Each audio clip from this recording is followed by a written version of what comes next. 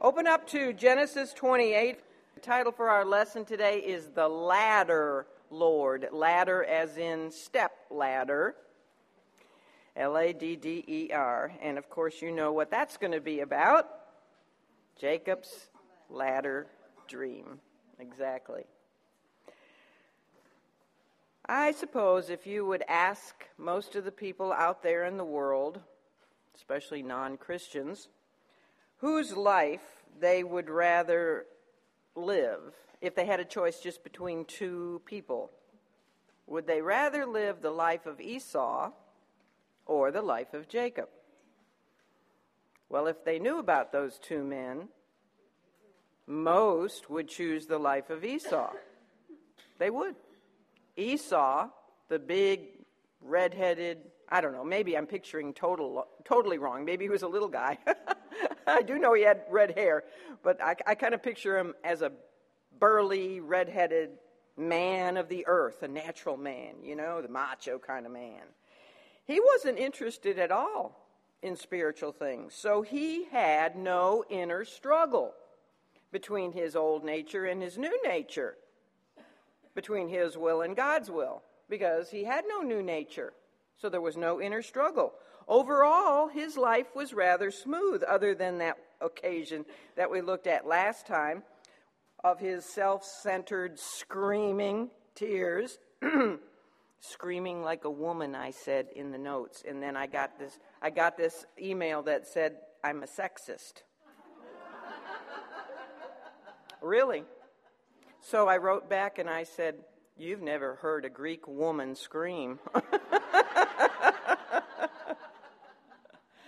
Oh, it was a friend of mine. Anyway, she was being funny.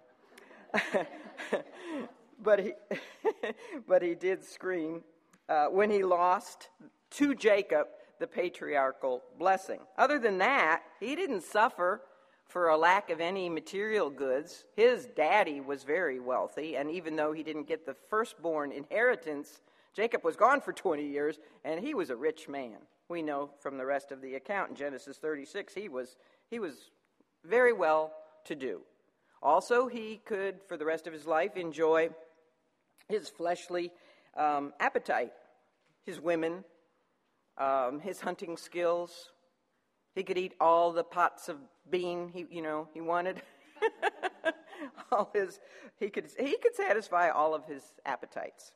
Unlike Jacob, he didn't have to serve long, hard years to obtain his wives, and he did have 3 wives total, because after he married those 2 Hittite, Canaanite women, he wanted to please his father. So guess what he did? He wasn't exactly the sharpest pencil in the pack. He went and got an Ishmaelite woman. He got the daughter of Ishmael to be his 3rd wife. I don't think it pleased his father. But he didn't have to serve for his wives. He didn't have to suffer separation from his parents while they were still alive. And then he did father a long line of dukes. Can you believe the word duke is in the Bible? Genesis 36, his descendants were called dukes. It's really like chieftains. And he was the patriarch of the nation of Edom. So he had a good life.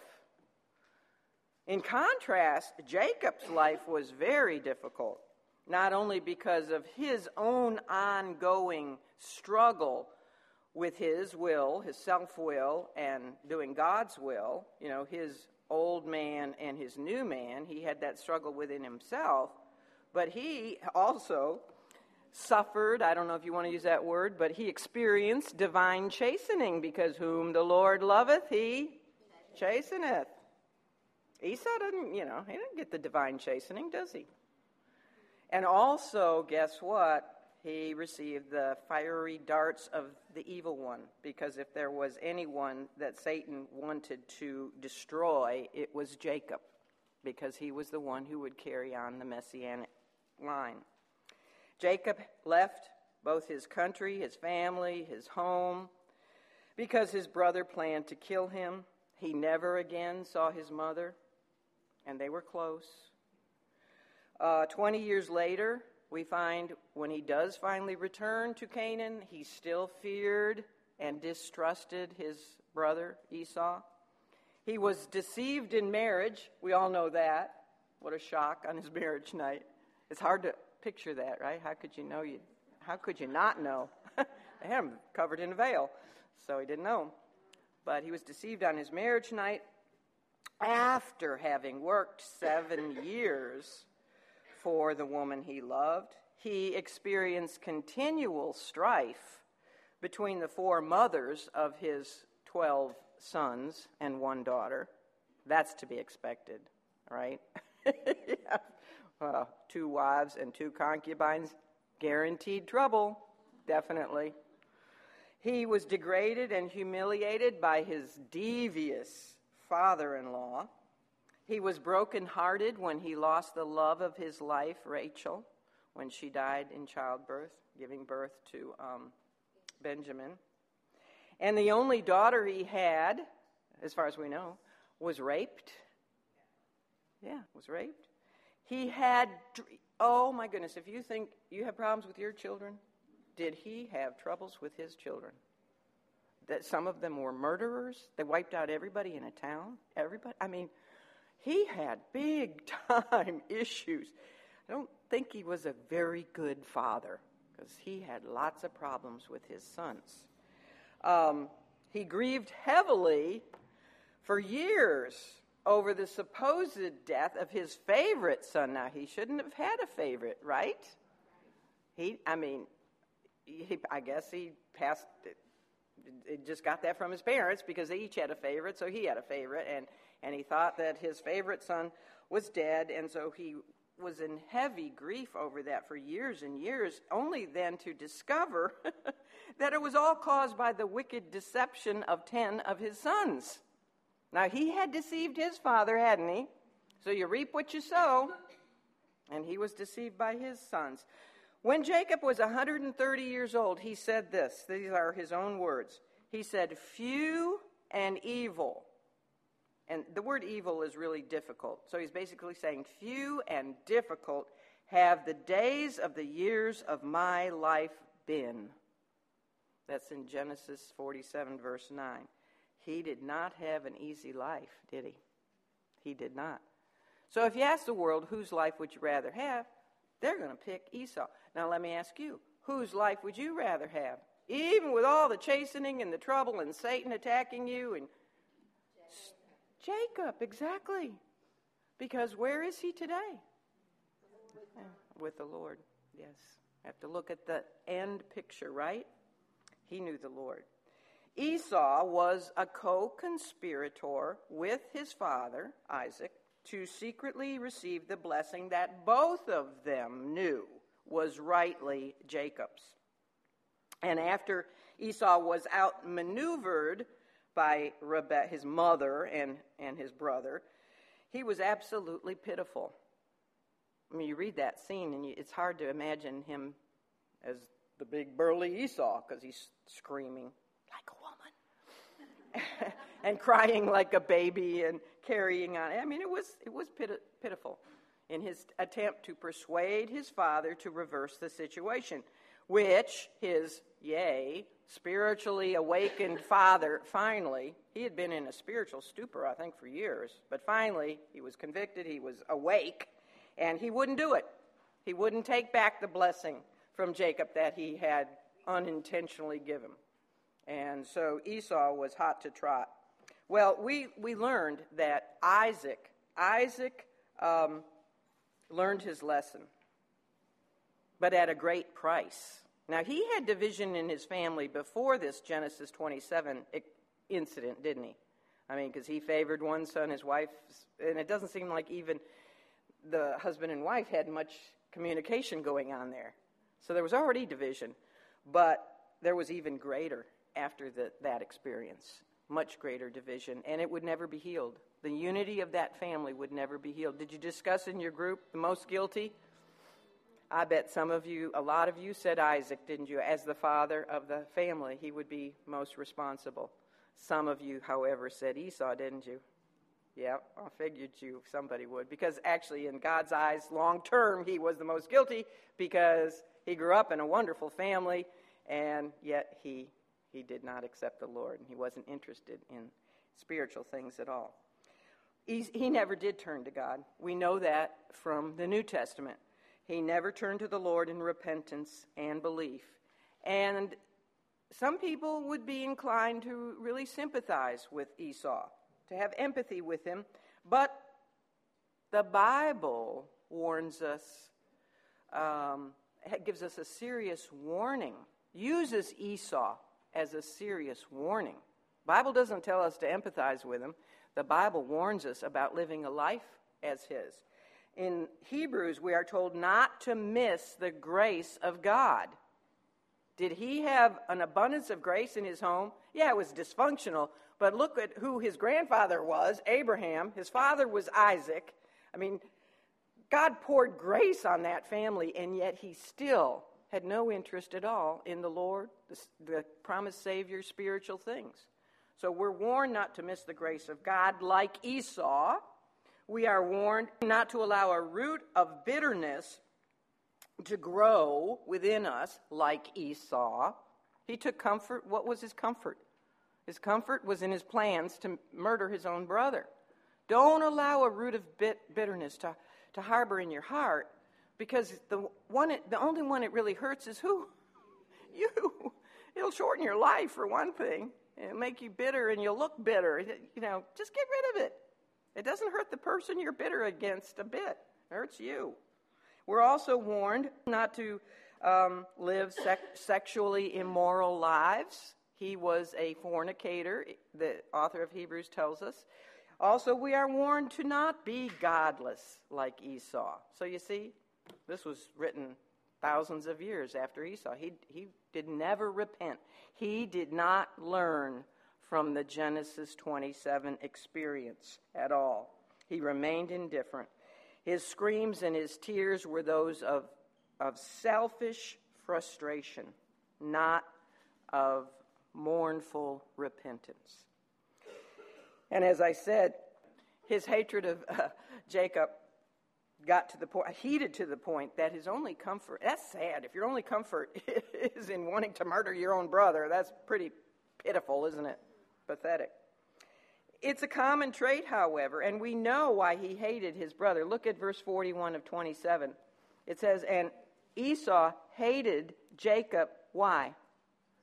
Because of the blessing. It is a very common trait of non-believers to hate those God has blessed. Israel has been hated for this very reason. Do you know that? That's the reason Israel is hated. That's the reason for so much anti-Semitism, which is growing today. Now, the world would deny that. They'd say there's other reasons. But that is the bottom line reason. Because God, and he has the prerogative to choose whoever he wants, right? He's sovereign God.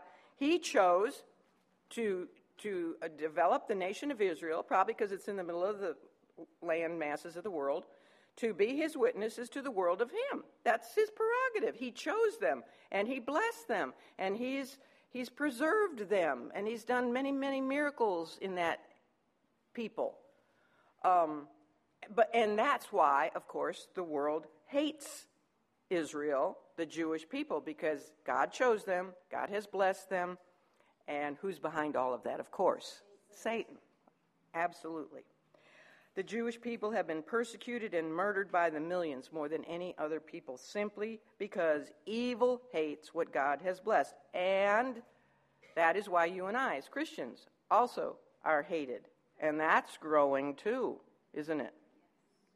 Even in our country, which was founded upon the Judeo-Christian faith. And yet we're hated, and it's going to get worse. We shouldn't be surprised by it, should we? Not at all, because Jesus warned his followers when he was on earth. He said, the servant isn't greater than the master. If they hated me, got news for you, they're going to hate you. And he said, I have chosen you out of the world, therefore the world hateth you. So don't be surprised by it. We knew it was coming. Well, of course, behind that hatred and murderous spirit is the evil one. He was the influence behind the plan to give Jacob's blessing to Esau. So he even used Isaac, didn't he? He was the one, he wanted the blessing to go to Esau. Now, can you imagine if Esau was the next one in the lineage for the Messiah? That would be the end of that line, because who had he married? Canaanite women. They weren't descendants of Shem. They were pagan worshipers. And then his third wife was an Ishmaelite. I mean, that would have been the end of the Messianic line.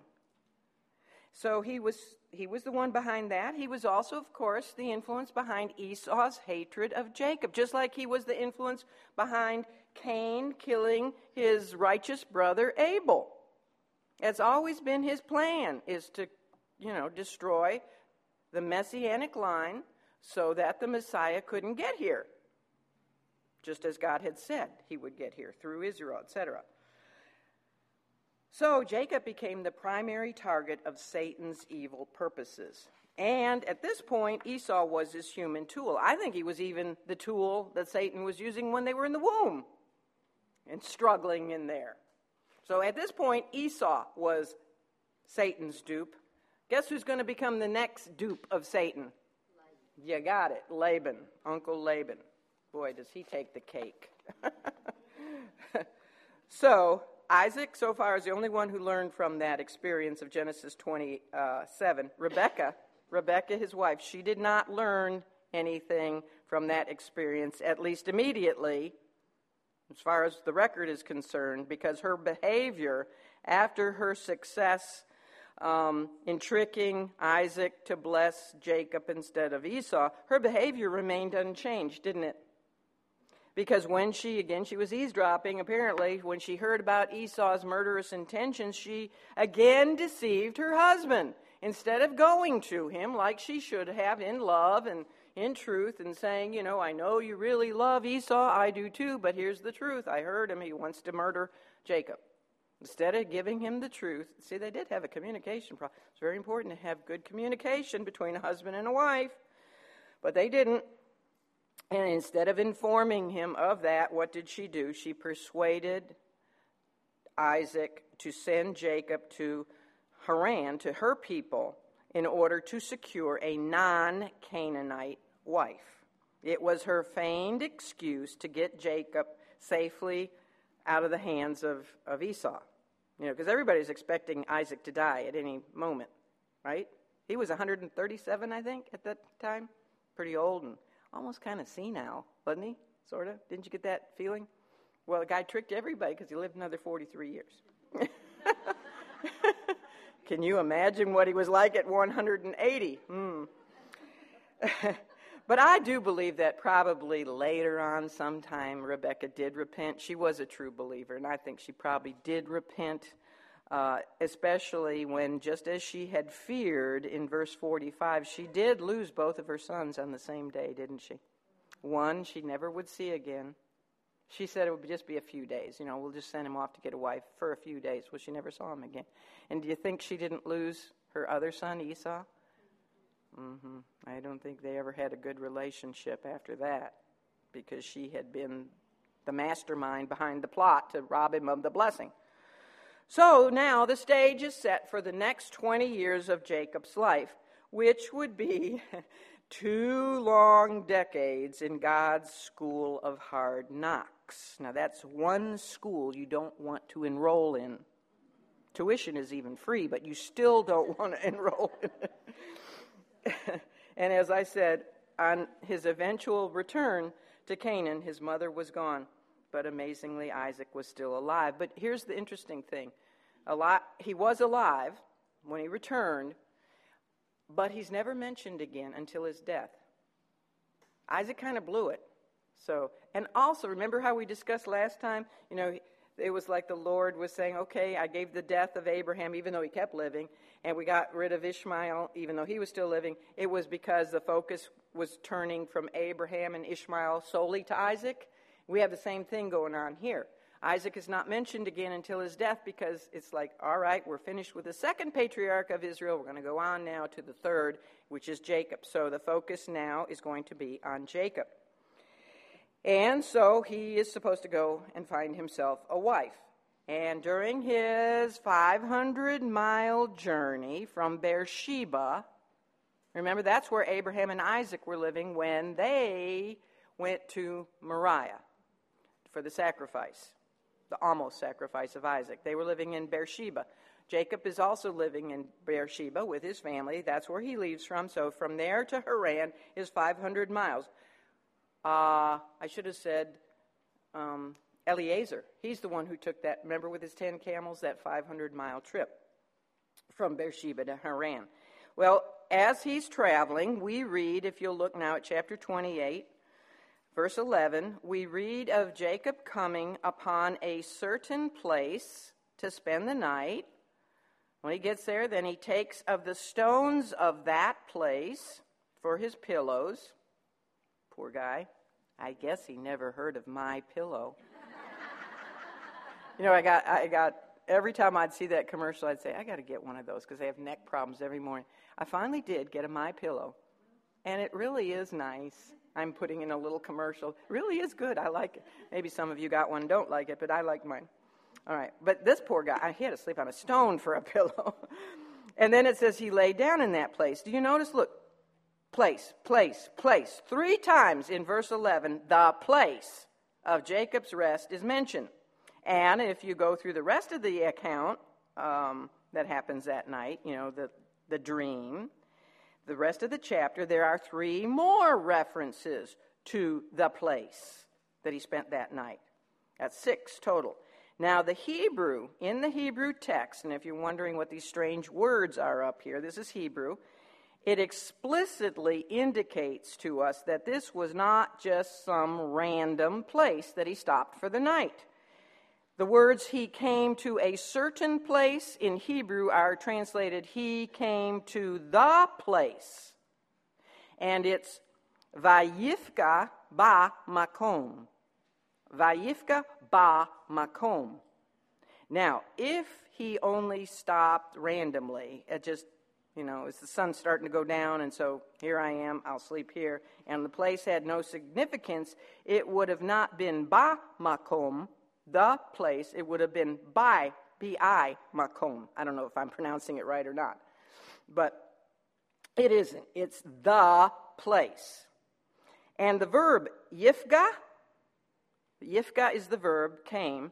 It indicates in the Hebrew a predetermined encounter with someone or some place. So it was as though a divine magnet drew Jacob to a specific place. And he himself testified of that truth later on in his life. In Genesis 35, verse 3, he acknowledged that the Lord was with him in the way he went on that particular day. He was being drawn. He knew it was the Lord, was drawing him to a specific place. Okay? So obviously the location of Jacob's famous ladder dream, because this is the place, he has the dream, that place is significant to God. He wouldn't stress this so much in the Hebrew, the place, the place, the place, if it wasn't. Now that specific place may have been in the land of Moriah. Remember what the word Moriah means? Clear vision, basically clear vision. Because that was where 160 years earlier, Abraham had his first encounter with the pre-incarnate Christ once he was in the land, once he had actually entered into Canaan. This was his first encounter with the Lord. Now, he had encounters with him when he was out of, Ur of the Chaldees, and then in Haran when he delayed, but this is the first encounter within the promised land. And this is the time that that the Lord gave to Abraham the promise of the land for his yet unborn descendants, his seed. And in appreciative worship, Abraham built his very first altar. It was in the land of Moriah, Genesis 12, verse 6. Then, that was 160 years earlier.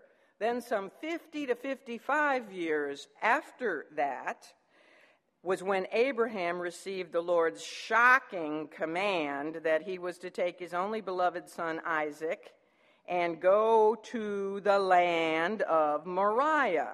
Genesis 22, verse 2. And on the third day, remember, it took them 3 days to get from Beersheba to the land of Moriah. It was on the third day that Abraham saw the place, it tells us, Ba Makrom. He saw the place of which God had told him. And we read how he lifted up his eyes and he saw Ba Makom, the place, from afar off. So there's 2 Ba Makoms in that one verse. Now, I have a question. How would Abraham know the place God told him to take Isaac to sacrifice him? How would he know the place and recognize the place when he saw it afar off, unless he had already been there? We know his first altar was in the land of Moriah, and we know he was told to go to the land of Moriah, to the place. So I think the first altar and the altar of Isaac were in the same place.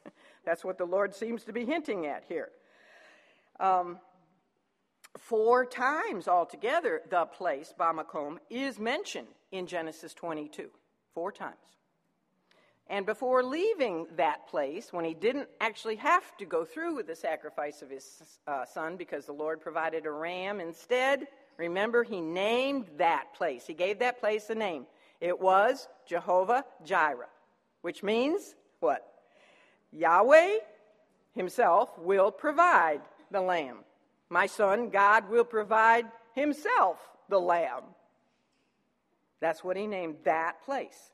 So we see Moriah was significant for Abraham, the first patriarch of Israel, because it was where he first met the Lord and built his first altar within the land, and because it was where he was victorious in the greatest test of his life, because he was willing to sacrifice his son, believing the Lord would raise him from the dead. So it was significant to Abraham. Okay, Moriah was also significant in the life of Isaac, the second patriarch of Israel, because it's where he became the supreme human figure, type of Christ's sacrifice at Calvary, on Calvary, which is also Moriah, right? Mount Calvary, Mount Moriah, same place. And it did indeed. We know Calvary did become the place where Yahweh provided himself as the lamb, the sacrifice, the atonement for sin. Now, this is really interesting.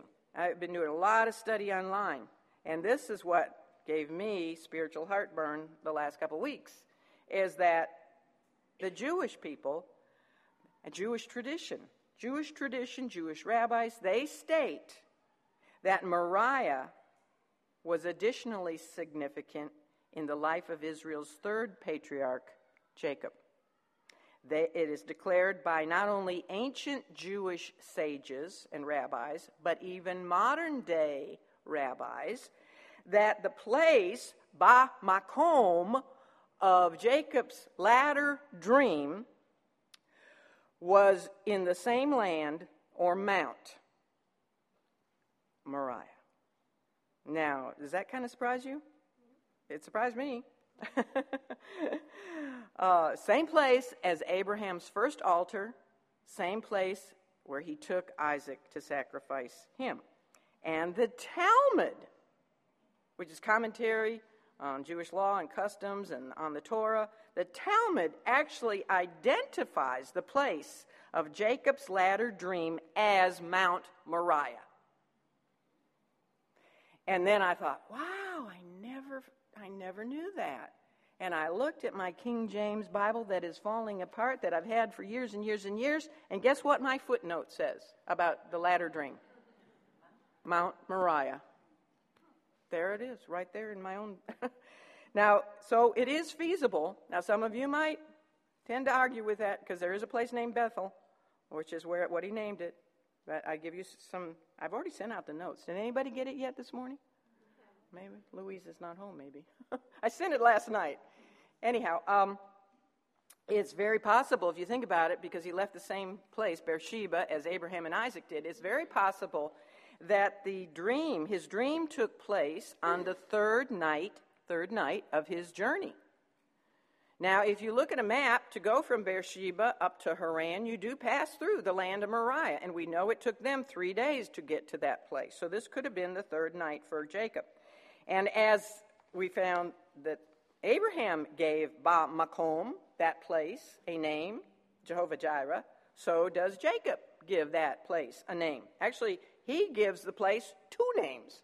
He calls it Bethel, which means house of God, and he calls it the gate of heaven. And the Jews claim that both of those names prophesied of the future location of their temple, of the temple on Mount Moriah in Jerusalem. Okay, let's go back to the narrative. Putting one's head on a stone symbolizes the pain that sin brings to man. You know, the way of the transgressor is soft, hard, like a stone, like sleeping on a rock. I think that Jacob's most painful anguish was over his status with the Lord, his position now with the Lord. Yes, and he's thinking. As he's walking, he's thinking, and he stops for the night, and he can't get it out of his mind. He's, pondering everything that's just happened. His father, Isaac, had retained the blessing, the firstborn blessing, right? He didn't switch it and give it back to Esau. He kept it for Jacob. But what did the Lord think about all that? I'm sure this is what's going on in his mind. Had he disqualified himself from the Messianic line because of his deception, which, remember, included bringing God into his lies? That was the worst lie, by the way, I believe, when you bring God into... which is worse, to say, I swear I did it, or to say, I swear in the name of God that I did it. Then you're bringing, and you didn't do it. Okay, so it's a lie. That's worse. He might have been thinking, by doing wrong to gain the covenant blessing, had he actually brought a curse upon himself. Now, a wiser Jacob, an older, wiser Jacob, 20 years later, testified about the night of that God-given dream. And he told his family, this is 20 years later, he has now, 4 wives, and he's got all these kids, and he tells them that he's going to return to Ba Makom, that same place, and he's going to make an altar. He didn't have time on his trip. He just put up one stone. But he's going to go back and he's going to make an altar to God. And then he said this, who answered me in the day of my distress. That was the day of Jacob's distress. They're going to have another time of distress too. Last 7 years, tribulation. It's called the time of Jacob's trouble. But he confesses that night that he had the ladder dream, he was in distress. So we also learn from that confession that the latter dream that he was given was God's answer to Jacob's prayer. He was in distress, but he did the right thing. He called out to God. That night on the cold, hard ground was not only a time of distressing darkness spiritually for Jacob, but it was also distressingly dark for him physically. Well, the sun had gone down, so it was really dark, but previous to his journey, he may not ever have really ventured far from his parents or the security of their great wealth or the protection of their many servants. He wasn't, like Esau, going out on these long adventures. He was a cunning hunter. He wasn't like that. He was more of a homebody, so he probably had never ventured out. I don't think he mingled a lot with the Canaanites, which obviously Esau had done based on the wives he picked. So this is all kind of scary for him, even though he's 77 years old. Still doesn't have a wife. His father kind of failed there, didn't he? Father failed big time there. He let Esau marry these, maybe he should have made marriage arrangements when the boys were younger, like only 40. But when he looked back, as far as he knew, Esau could be behind him. think his parents sent him out with hardly anything. Do you know Jacob only talks about having a staff, and we know he had a cruse of oil because he poured it on his stone when he dedicated it to the Lord. But he didn't have 10 camels. He didn't have all kinds of gold and silver, because we know that. Because when he gets to Haran, he has nothing to offer for the hand of Rachel in marriage except his labor. Why do you think his parents, they were very wealthy, why do you think they sent him out with nothing except a staff and a few little things, supplies? That's exactly what I think. I think the same thing. If he had gone with all these camels and everything, he'd be prime target for robbers, thieves, whatever. Huh? And Esau, exactly, because he could follow a lot of camel prints in the sand. Anyway, so if he looked back, he might wonder if Esau's around the next bend or hiding behind some rock, ready to kill him. He didn't know. And when he looked ahead, he was apprehensive probably about the future, because he had never been outside of Canaan. He'd never been to Haran.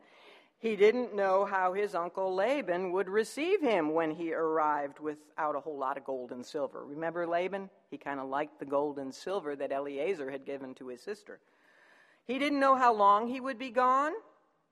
He didn't know how long it would take him to find a wife. He didn't know how long it would take for Esau to cool from his murderous hatred of him. He was literally and figuratively between a rock and a hard place.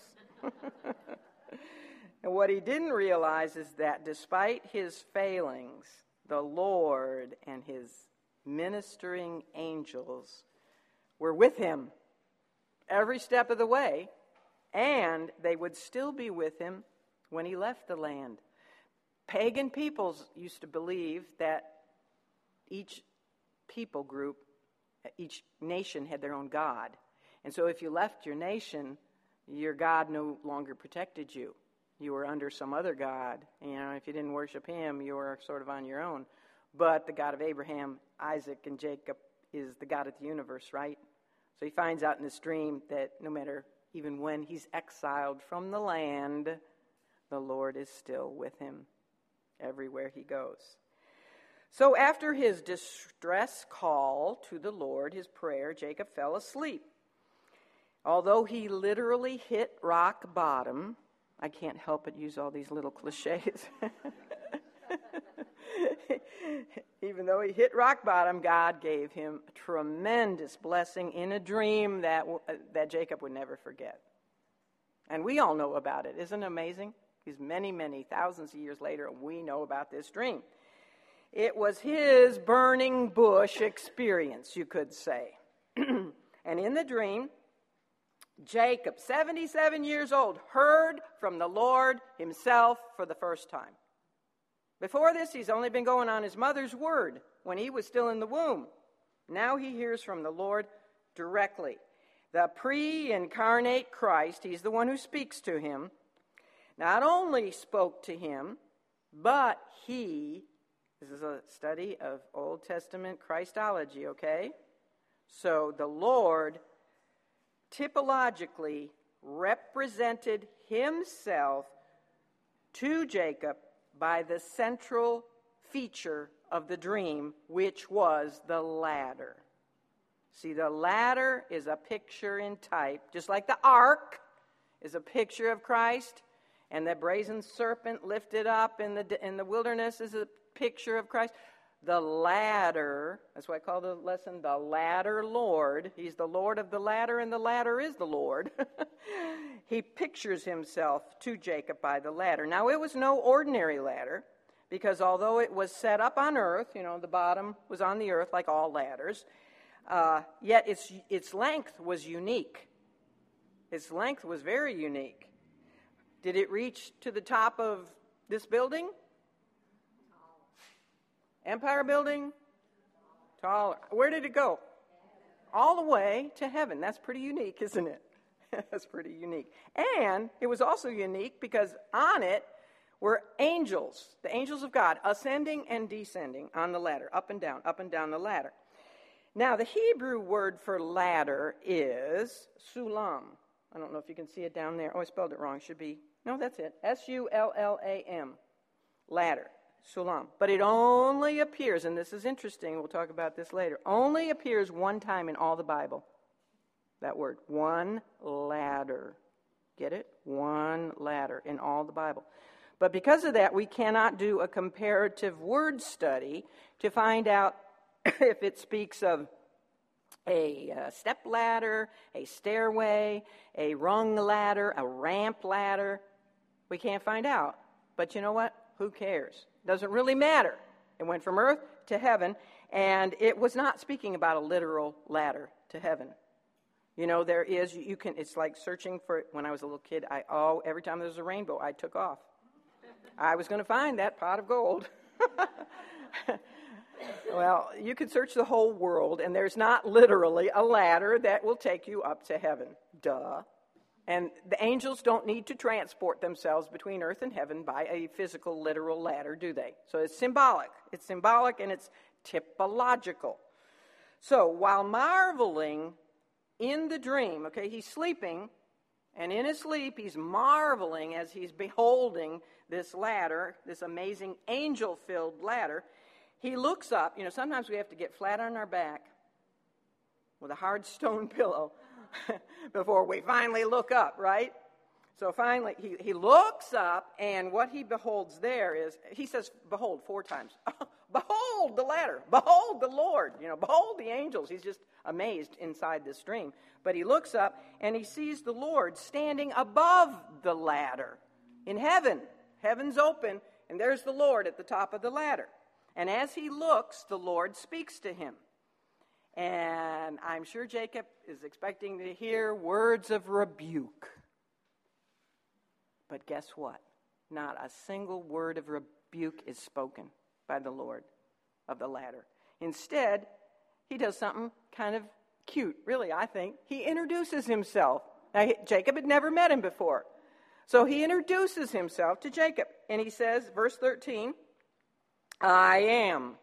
I like that. Starts out with those 2 words. I am the Lord, God of Abraham, thy father, and the God of Isaac. Now the words thy father immediately placed Jacob as the 3rd in the chosen line of Israel's patriarchs. He's telling him, you're going to be the next one. Now that's what he was fearing. You know, he was fearing that maybe he had lost that privilege because of his sin. And then the Lord proceeded, immediately after the introduction, he proceeded to share with Jacob the promises of the Abrahamic covenant. He was the next recipient of the messianic line. God's grace is just amazing, isn't it? Even though through his mother, he had learned that he was the chosen one, that the elder would serve the younger. He had heard that all of his life, but I'm sure he longed to hear it directly from the Lord himself. And especially now, because of his deception and his lies, he would be hoping, I wonder if I'm still the chosen one, or is it going to go back to Esau? Am I going to perish on the way? And that's what he's longing to hear. I don't know what he prayed, but that's exactly what he heard, isn't it? Yep, no matter what you did, you're still the chosen one. At 77 years of age, he received God's blessings, the same ones that had been given to his grandfather and to his father. Well, not only did the dream indicate God's unconditional care for and choice of Jacob regarding the messianic line, it also revealed angelic involvement in the work of God on earth. Are angels involved in God's work, in his redemptive program here on earth? Yes, they are. They're also involved, or they were involved very much in the life of Jesus when he was here on earth. He's the ladder, remember? So there's a lot of symbolism going on about the angels' work. They're also ministering spirits for us, aren't they? As they were for Jacob, they minister to us, ministering spirits. I put an extra little page in your notes all about the angels, okay? So I don't want to get into that and take up the time right now. But he learned a little bit more about angelic involvement. He may not have understood all of it. But most significantly, the dream showed God's provision of a ladder or a bridge or a stairway, whatever you want to call it, between heaven and earth. Every attempt of men to build stairways to heaven, such as, you can think of what? Exactly, such as the Tower of Babel, because they're man-made, where do they originate? Where do they put the bottom of the ladder, so to speak? On the earth. Okay, they all originate on the earth. Therefore, they always, I don't care what religion, what cult, what philosophy, what idea it is, they always fall far short of connecting with heaven. Yeah, that's pretty obvious. Who can ever, man-made, on the earth, build their way?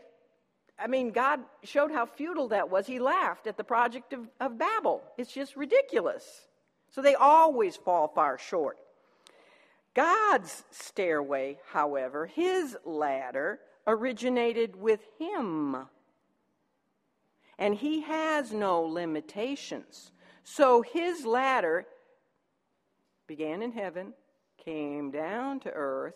His ladder did not fall short of making its way down to earth, no matter how much Satan tried to prevent completion of that divine plan.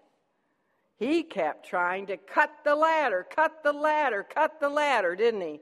To prevent Christ, the Messiah, from coming to earth. But he could never succeed. Never. God is superior to Satan.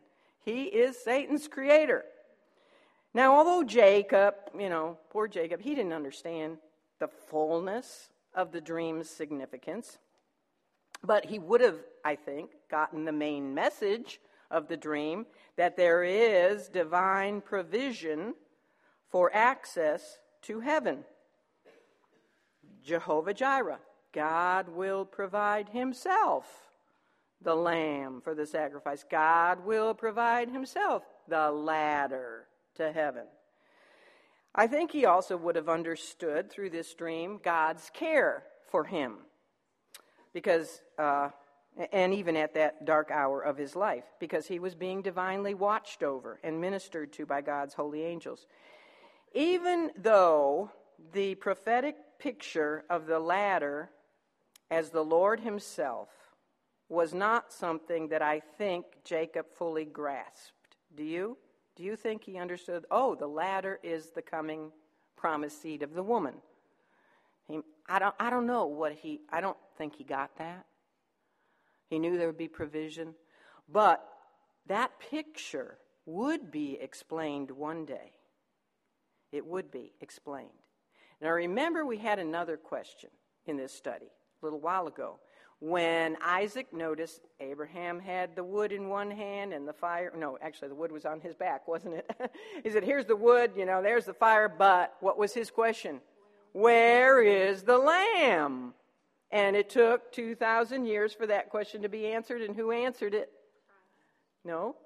Do you remember John the Baptist, when he saw Jesus walking toward him, and he said, behold, the Lamb of God, which taketh away the sins of the world. So we had that question, where is the Lamb? Now we have another question. Who is the ladder? Where is the Lamb? Who is the ladder? Again, it took 2,000 years for that question to be unveiled and revealed. And the one who revealed it was the Lord himself. In fact, it was one of the first picture types of himself that he did unveil. It's in John chapter 1, if you want to flip over there. John chapter 1, same place where John the Baptist said who the Lamb was. Jesus reveals himself to be the ladder. The ladder pictured himself. And the one he revealed it to, does anyone want to guess who is the person that Jesus revealed himself to be the ladder to? Shouldn't end in a preposition, but who's the person? Anybody want to guess?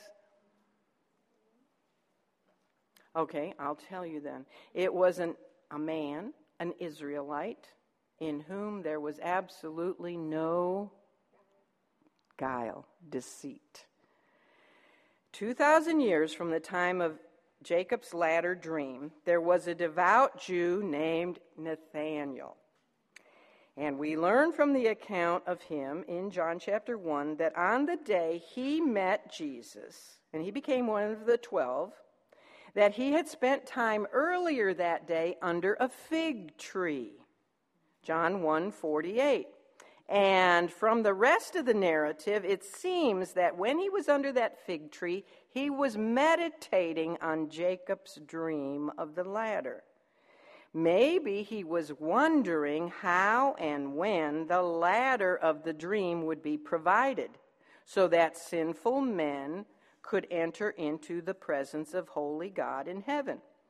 Perhaps he was contemplating the spiritual connection of the ladder with the promised Messiah. Maybe he was thinking about who is the ladder, not only how and when will it be provided, but who is the ladder. After all those who were believers in Israel were anticipating the soon coming of the Messiah, because John the Baptist was the forerunner, and he was proclaiming, "Repent, for the kingdom of heaven is at hand." So, this guy was a believer in God. He was a devout Jew. Now, whether he was thinking along that line or not, his friend Philip knew Nathanael, to be a deeply spiritual man. Like himself, Philip knew that Nathanael was longing for the Messiah. So, he was the first person Philip sought after he himself believed. After Philip believed, he had met Jesus first, and he believed, he says this, that Jesus of Nazareth was the one of whom Moses and the prophets had written. That's in verses 43 to 45. Isn't that what we're studying about? That Jesus is the one about whom Moses and the prophets had written. Philip recognized that, and he believed on Jesus. First person he goes to seek to share that news with is Nathanael. And he tells him. And Nathanael's first reaction, he's skeptical about this. And so he's the one who asked the question, can any good thing come out of Nazareth? Nazareth wasn't exactly a good town. I don't want to get into that, but so Philip did not try to debate. He didn't try to argue. He very wisely, this is a good witnessing technique. Oh, you're inviting me to a Bible study? I don't know. Well, here's what you say. Come and see. That's all he did. He said, come and see. Come and see for yourself. So, who can turn that down? Okay, I'll come and see. And so, Nathanael goes to see if indeed any good thing can come out of Nazareth. Well, as they're approaching, Jesus sees him and he says this, "Behold, an Israelite indeed, in whom there is no guile." Now, guile speaks of deceit. Almost same thing, synonymous. His statement, that statement would immediately bring thoughts of Jacob, whose name at that time and still today was synonymous with deceit or guile because of the early years of his life. His name even means deceit. And Jesus knew, of course, he's omniscient God. He knew Nathanael inside out, didn't he? He knew him before he was even born, and he knew his character. He knew that he was an openly honest and sincere man who did not mislead people. He spoke his mind, didn't he? We just saw that. Can anything good come out of Nazareth? He spoke what he thought, and he didn't try to pretend to be somebody else. He was without any guile. And Nathanael's reaction to the Lord's comment was genuine surprise. He basically said in verse 48, "How do you know me? How do you know me? You've never met me before." He's acknowledging that the assessment was correct. Now, that wasn't a conceited thing. He just knew himself. He knew that he was like that. He wasn't a hypocrite. He didn't try to deceive people. So he's wondering, how can this man, Jesus, know me when only the Lord can search the heart? Then, because Nathanael might begin to suspect that perhaps Philip had already told Jesus about him and about his character, Jesus took another step. He said that he had seen Nathanael when he was under that fig tree. Well, earlier that morning, he was all alone under that fig tree. There was nobody else around. And he was traveling with Philip when they got to Jesus, so Philip couldn't have quick told him, "Oh, I found him under the fig tree." I don't think he was still under the fig tree when Philip went and got him. But anyway, Nathanael knew nobody else saw him under that fig tree. So he's saying, here's this man from Nazareth. No one but God could know his character without having already met him. And how could he know his location without having been there with him? But not only does he have those two things to go on, something else. There was something else going on here that only Nathanael knew about. Okay? Jesus had also revealed to him that he knew what he had meditated on when he was under that fig tree. And the clue was given to Nathanael by Jesus when he described his character as an Israelite in whom is no guile. Jesus only used that word Israelite once. Whose name was changed to Israel? Jacob. And he only used the word guile once in his whole, the whole written record. So he's saying, here's an Israelite in whom is no guile. He could have used other words to describe Nathanael. He could have said, a man of great integrity. He could have said, here comes a Jew of honorable character, or anything like that. But he purposely used the one word that would cause a scripturally knowledgeable Jew to think of Jacob. And Nathanael understood that because he knew what he was thinking about when he was under that fig tree. So understanding this significance, Nathanael becomes the first one to ever call Jesus the Son of God. Do you know that? First one, other than Satan. But Nathanael became the first one to call Jesus, the first man. He says, Rabbi, thou art the Son of God. Thou art the King of Israel. Whew. Just two statements from the lips of Jesus, and he recognized that. That's amazing, isn't it? When he had just said, can any good thing come out of Israel? And he's saying, the Son of God? And you notice that Jesus doesn't deny. He said, no, you've carried it too far. He even went further than Philip. Philip just said, he's the one, that Moses and the prophets. So in other words, Philip might just believe, here's the Messiah. A man, the Messiah. A man like unto Moses. But Nathanael goes all the way to the Son of God. And with that confession, here it comes, Jesus revealed himself, identified himself as the fulfillment of Jacob's ladder. He said, look at this, it's in verse 51, because I said unto thee, I saw thee under the fig tree, believest thou? Thou shalt see greater things than these. And would Nathanael? Oh, yeah. He says, verily, verily, I say unto you, hereafter ye shall see heaven opened. Who else saw heaven opened? Jacob. And the angels of God ascending and descending upon the ladder. Upon the Son of Man. See, he was saying, I am the ladder. You'll see those angels on me, the Son of Man. The Son of Man was his favorite term for himself. It was a humble term because he was identifying himself with man. It was also a messianic term. Daniel, everybody knew he was claiming to be the Messiah. So think of that. All these things, Son of Man, Son of God, King of Israel, all here in just this little bit. He said he would display greater things than just revealing his omniscient power, his all-knowing power. He would display his omnipotent power, all-powerful power. And he would open heaven's gate. Now, Nathanael was seeing, you see, right then, he was seeing in real time what Jacob only saw in prophetic typology, a dream. He was asleep. He had a vision when he was sleeping. It's called a dream.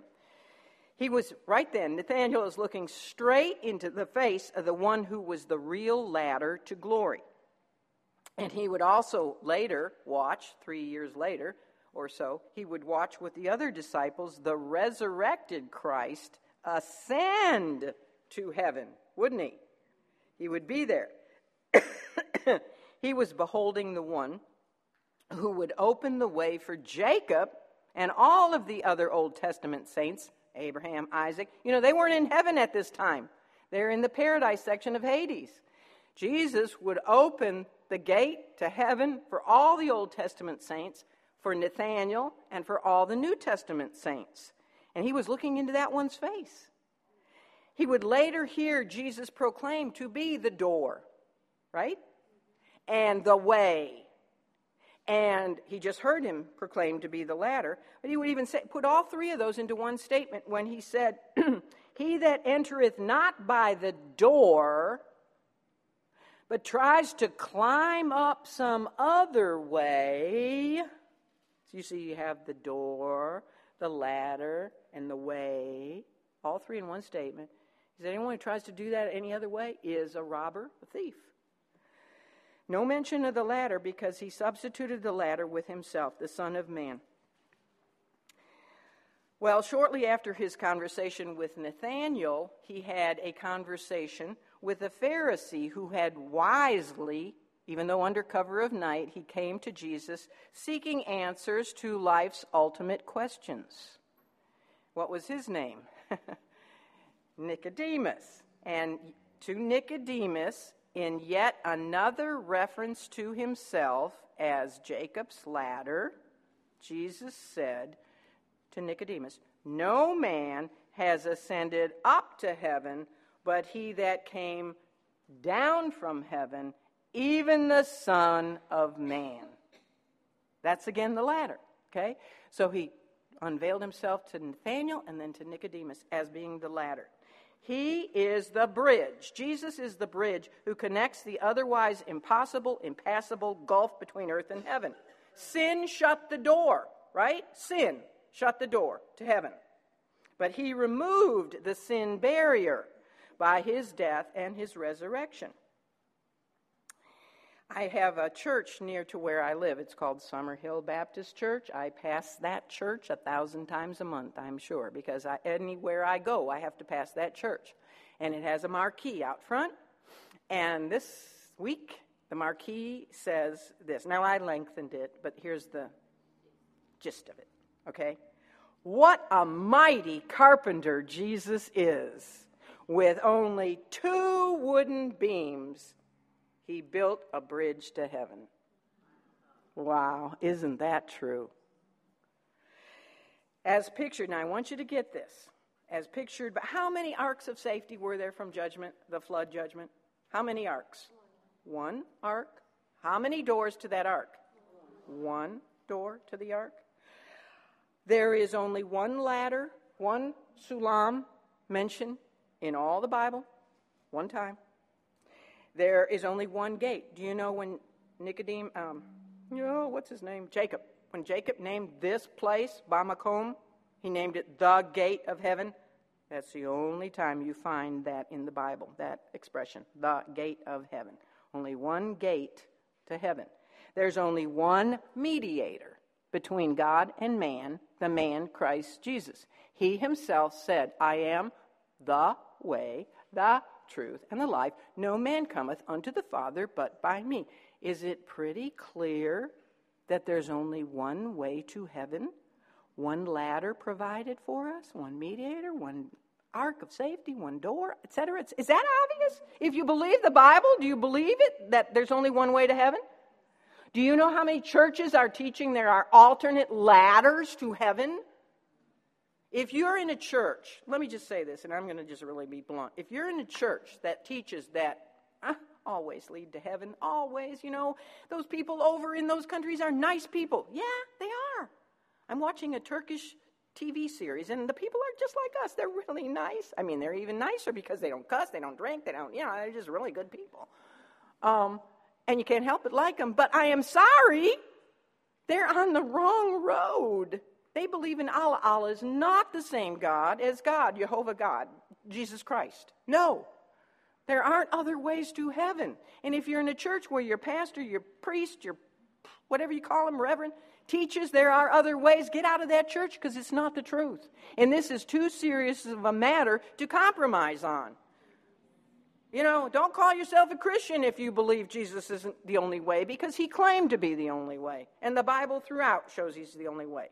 Okay, did I get to preaching? Yes, I did. Well, after identifying himself, the Lord then spoke the 4 covenant blessings. I'm out of time, but he gives him 4 covenant blessings, okay, that, about the property. The land would be his. Oh, that's very important. Who does he promise the land to? Jacob and his descendants. Okay, did he promise the land to Esau? No. It doesn't belong to the Palestinians, Esau's descendants. God promised the land to the descendants of Jacob. Clear. It's clear for those who believe the Scripture. And then he promises him many descendants.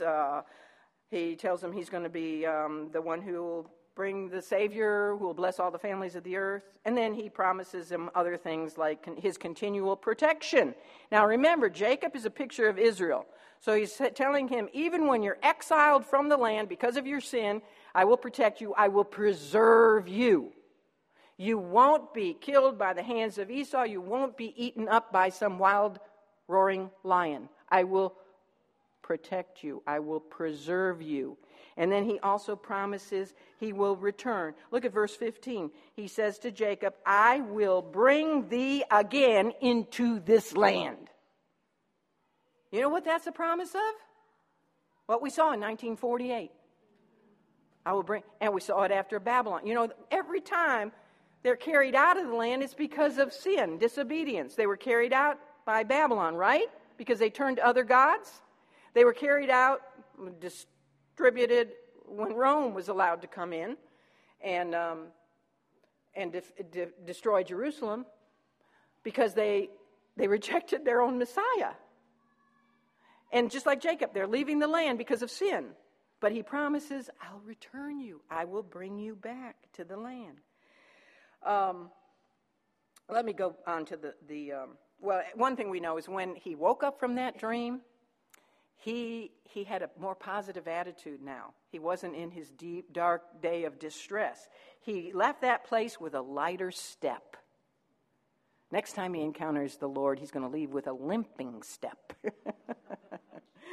But he's got a more positive, he knows he's not going to get killed. He knows he's going to find a wife because he's going to have descendants like the dust of the earth. So he's got he's happy now. But he has a new fear. You know, before he went to sleep, he feared his circumstances behind him, before him. Now he has a fear of that place. Look at what he said in verse 16. When he wakes up, he says, surely the Lord is in this place, ba makom. And I knew it not. And then we're told he was afraid, and he said, how dreadful is this place, ba makom. The word dreadful is fearful, really fearful. So he's afraid and he's fearful, but guess what? It's a good fear. It's the fear that's the beginning of wisdom, because now he has a fear of the Lord, a reverential awe.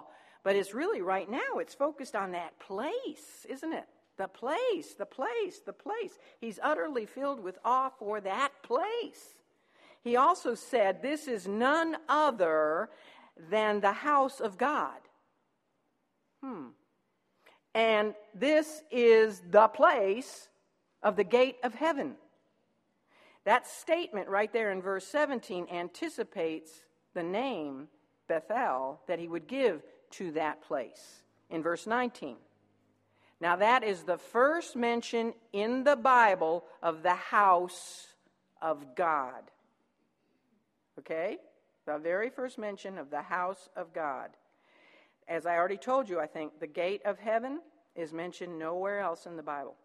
That's the one place. So, he went back to sleep after that, because then it says he rose early in the morning, and he took the stone that he had used for his pillow, and he set it up for a pillar. So from a pillow to a pillar. And he set it must have been long, and he set it up, probably put some stones around it to keep it up, and it was to represent the ladder, because it was pointing upward. You know, it was on the ground, but it was pointing upward toward heaven, and he consecrated it. He set it apart, he dedicated it by pouring, he had a little cruse of oil, and he poured the oil on the top of that pillar, that stone pillar. And that represented the Lord also, who was at the top of the ladder. Now, we discussed how Jesus was the fulfillment of Jacob's ladder, but we did not finish discussing the emphasis, and give me 2 more minutes and I'll be done. The emphasis on the place, ba makom, of the dream. Abraham named that place, what? Jehovah Jireh, The Lord will provide. Yahweh provides himself as the sin sacrifice. Jacob, according to the Jews, and even my King James Bible, and a lot of other hints and clues, in that same place gave it the names the house of God and the gate of heaven. Surely the placement of the temple on Mount Moriah was in fulfillment of the prophecies that were given by Jacob in these names. Look at what Jacob says in the last verse of this chapter. Look at verse 22.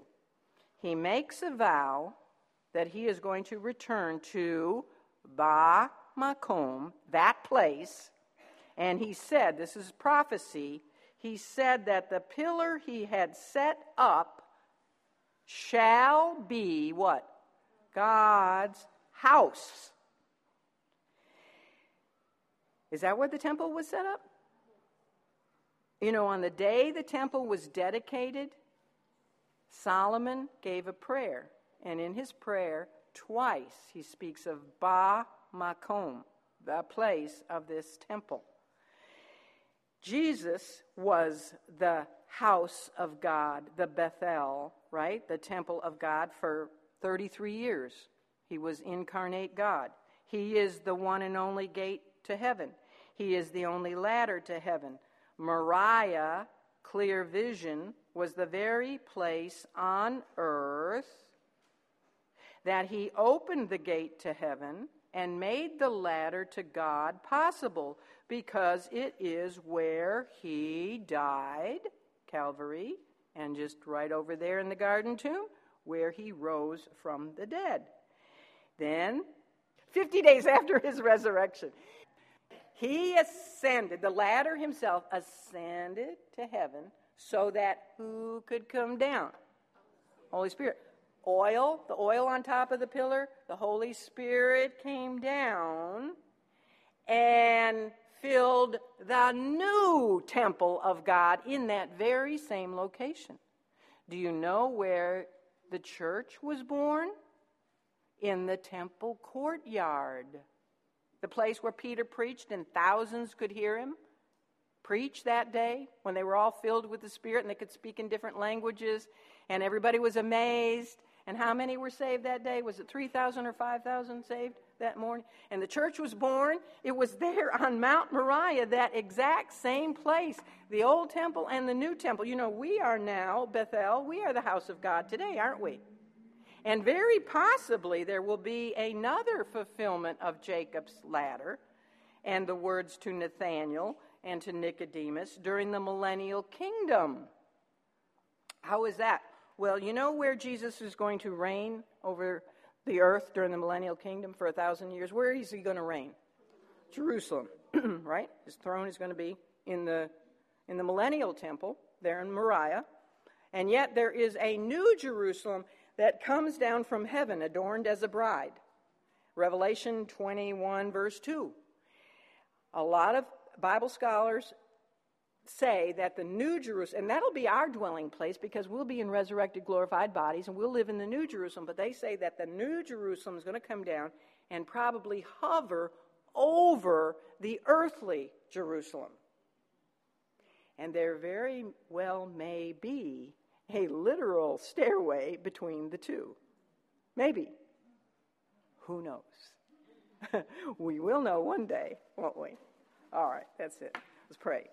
Father, grant us, please grant each and every one of us clear vision, Moriah, clear vision, and open sky, even on this rainy day, because I'm speaking spiritually, to see your Son, who is the heavenly ladder, who joins earth to heaven and brings heaven to earth.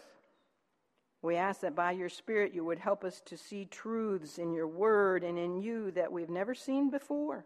As I said, give us clear vision and spiritual heartburn. Help us not to be like Isaac in a spiritual slumber. Give us conviction, awakening, and excitement and passion about the times in which we are living. Cause us to see clearly the dream of Bethel as the reality of Jesus Christ, the one way to your eternal dwelling place that he alone has provided for us. And thank you that as with Jacob and all the saints of Old Testament times, you have promised New Testament saints like ourselves to never leave us nor forsake us. As the Apostle Paul proclaimed, neither death, nor life, nor angels, nor principalities, nor powers, nor things present, nor things to come, nor height, nor depth, nor any other creature, which includes ourselves and Satan, is able to separate us from your love, which is in Christ Jesus, our wonderful, wonderful Lord, in whose name we pray. Amen.